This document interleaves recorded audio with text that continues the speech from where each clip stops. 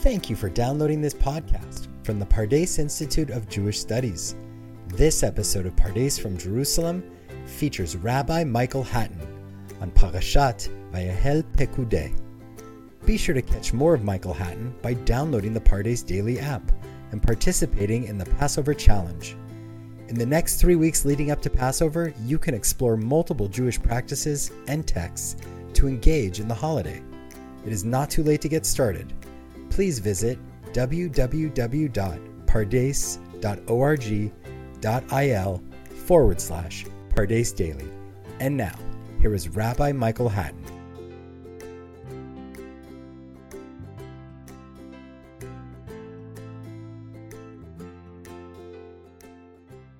Parshat Vayahel Pekudei, the altar of sacrifice. The second half of Sefer Shemot concerns a single topic, the construction of the Mishkan, or tabernacle. The material stretches over 5 lengthy parshiot, divided into 2 main sections. The first section, of Terumah and Tetzaveh, is phrased in the command form and relates God's commands to Moshe. The second part, composed of Parshiot Vayahel and Pekudei, describes the fulfillment of those detailed provisions by the artisans and the people of Israel. There is almost perfect symmetry between the 2 sections. All of the descriptions concerning the vessels, the building elements, and the priestly garments that are related at the outset as part of the divine commands are repeated almost verbatim in the narratives of implementation. In the center of the 2 is the Parsha of Ki Tisa, that jarringly divides the otherwise perfectly balanced account. Although that Parsha begins with topics that are relevant to the Mishkan undertaking, the focus quickly shifts to the episode of the golden calf and the smashing of the tablets. The placement of the golden calf precisely at the pivot point between the sections concerning the Mishkan is intentional, to sound a note of caution. The noble desire to provide transcendent God with a physical abode, a location where we might encounter and worship Him, is one that is fraught with real danger. How easily can concrete symbols for profound truths become garish and crude objects of shallow veneration? How quickly can the worship of God be supplanted by the worship of the calf, a golden calf? We will attempt to summarize some of the most salient ideas associated with the Mishkan by considering the bronze altar, or the Mizbach HaNechoshet, mentioned towards the end of Parshat Pekudei, and then mentioned very prominently in the narratives of Sefer Vayikra that immediately follow. This large, square, bronze platform, dominating the outer courtyard that surrounded the Mishkan, was the location where the animal sacrifices took place. Its lengthy ramp extended southwards towards the linen curtains that marked the perimeter of the space, and upon its fiery top, the daily communal sacrifice burned morning and evening on behalf of all of the people of Israel. During the rest of the time, the personal sacrifices of individuals were presented: burnt offerings, guilt offerings, sin offerings, thanksgiving offerings. On Shabbat, Rosh Chodesh, or holidays, additional communal sacrifices were offered. In fact, the rabbis relate that for the altar to be idle at all was regarded as inauspicious. If there were no sacrifices that were scheduled to be brought, special communal offerings would be presented so that the bronze altar would never be inactive. In contrast to these animal sacrifices, the service of the incense, the Ketoret, the showbread, and the kindling of the menorah were performed in the building proper, in the space known as the Kodesh. This holy precinct was separated from the Kodesh HaKodashim, the inner sanctum, the Holy of Holies, which housed the Ark of the Covenant, by a richly embroidered dividing curtain. The activities associated with this sheltered space were of a more sanctified ritual value than those executed in the exterior, uncovered courtyard where the bronze altar stood.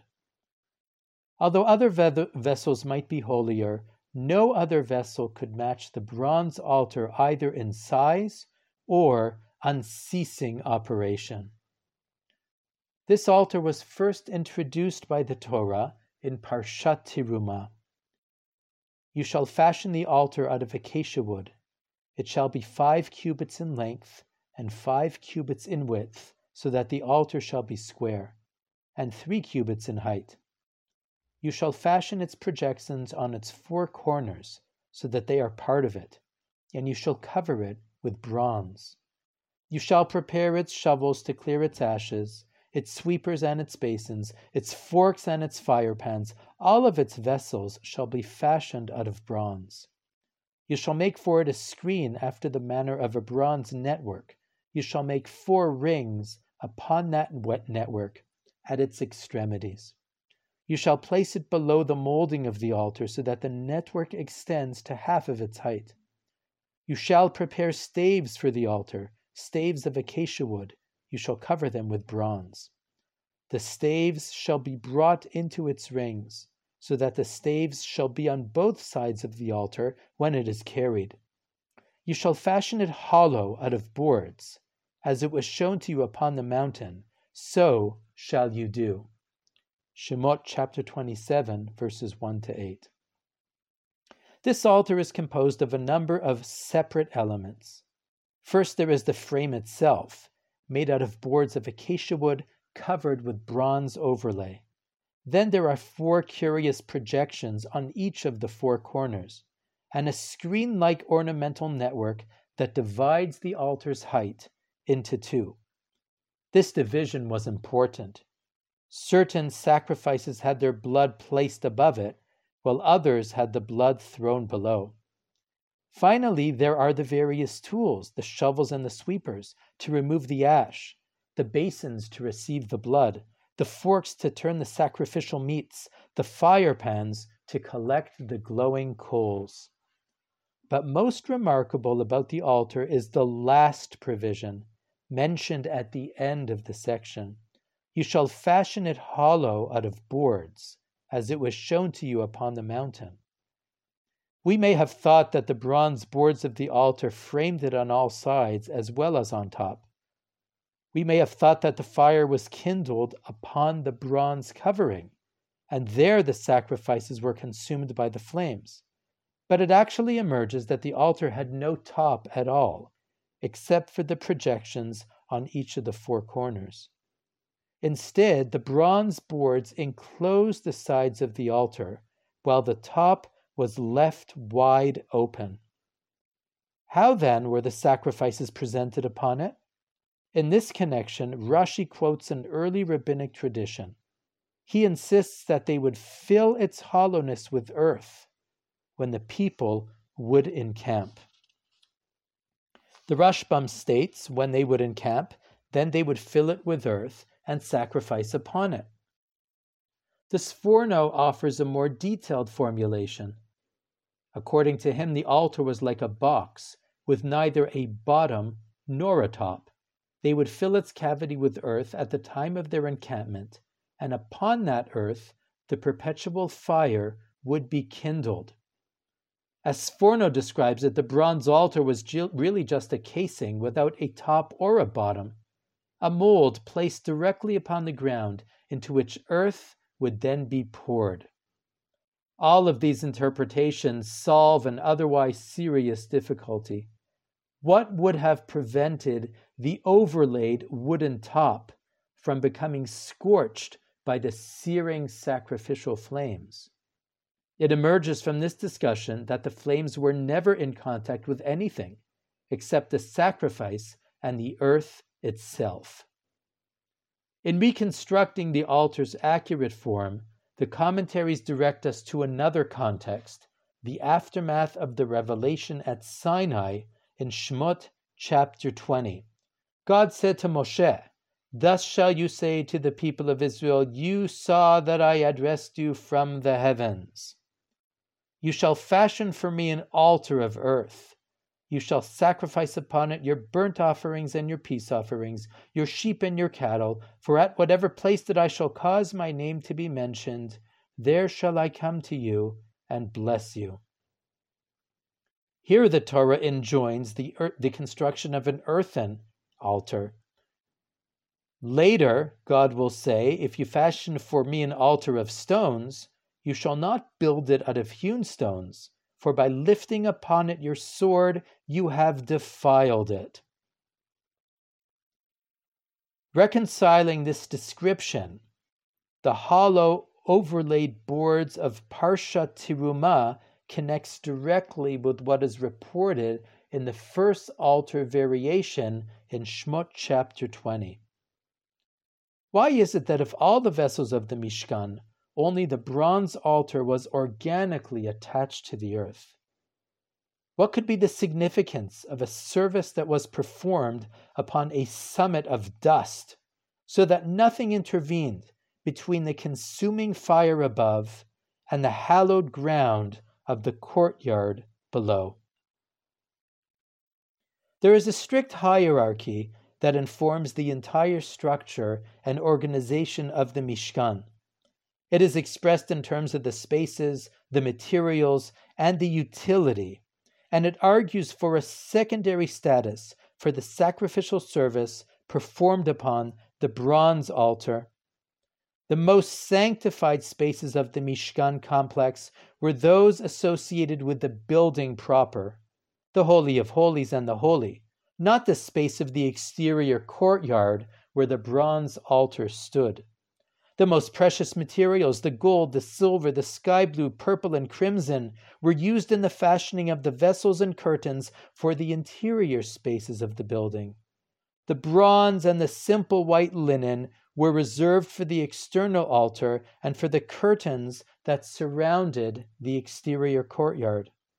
The most exalted services, the offering of the incense, the kindling of the menorah, the presentation of the showbread, were performed in the tabernacle itself.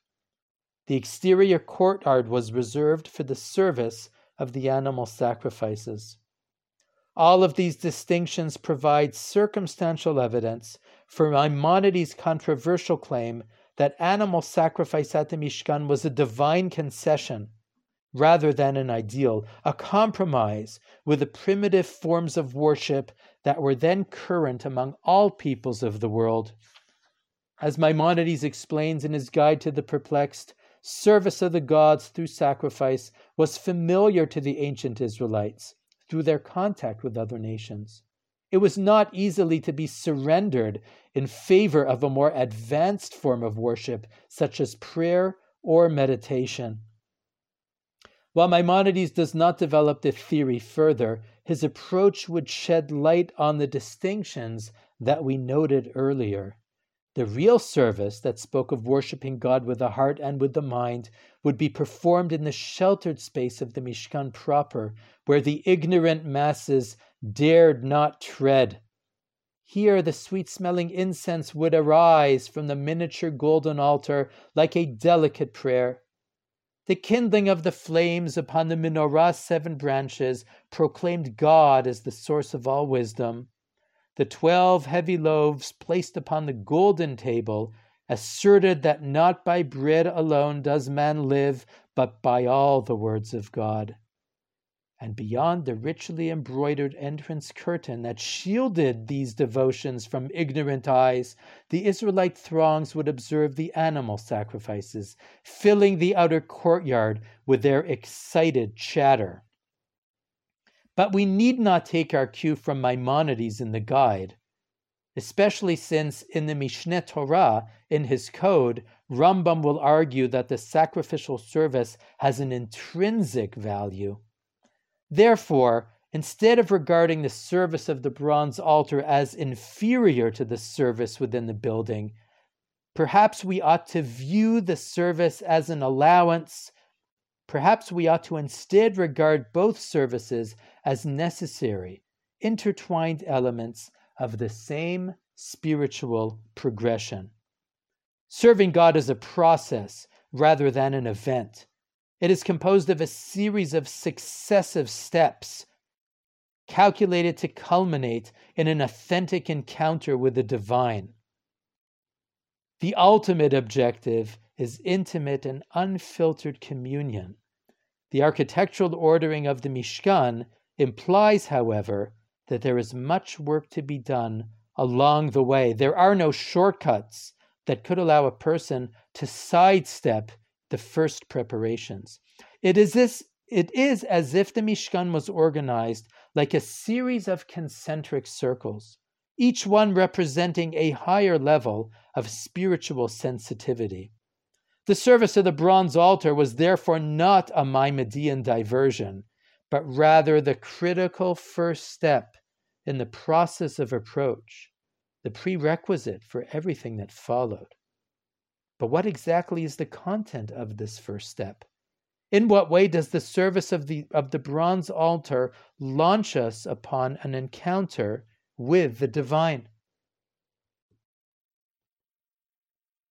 Both the Ramban as well as the Ibn Ezra accept the provocative idea of substitution to explain the matter of the sacrificial service. They acknowledge the obvious argument that an absolute and incorporeal God has no need for physical sustenance, and therefore they suggest that the purpose of sacrifice relates more to the needs of the one who presents the sacrifice rather than to those of God. Slaughtering the animal, dismembering its limbs, sprinkling its blood upon the altar, offering the flesh upon the fire, the supplicant is supposed to feel the gravity of his misdeeds as if he were deserving of a similar sorry end, were it not for divine compassion. The explanation strikes us as grotesque, but the main point is well taken. The sacrificial service is calculated, according to this reading, to unleash a spiritual transformation of the one who presents the sacrifice and not simply to mollify a guilty conscience. We can temper this theory by suggesting, rather than sacrifices speaking of direct substitution, they more symbolically speak of selective personification. In other words, it is not the hapless devotee that is being metaphorically consumed by the flames for his gross misdeeds, but rather his animal nature. The sacrifice of the animal upon the altar is really a way of indicating that connection with God can only be accomplished if a person is willing to let go of his animalistic passions and submit his lower, harsher character traits to the refining flames, the baser instincts of selfishness, greed, lust, hubris that we gleefully exercise to our detriment must be overcome if we are to meaningfully acknowledge and serve God. A person enslaved to baser passions so that he is inconsiderate of his fellow's body or things cannot be ushered into God's awesome presence. And so these strivings must be harnessed and directed, baser matter incinerated, so that the supplicant might advance. And thus we return to the altar of earth, for the earth is symbolic of our material selves, the bodies of flesh that we inhabit and that we must make holy. In the altar, the earth is raised up high, held in check, as it were, by the structure of the divine laws, a powerful expression of our desire to consecrate the mundane and to soar heavenwards to God.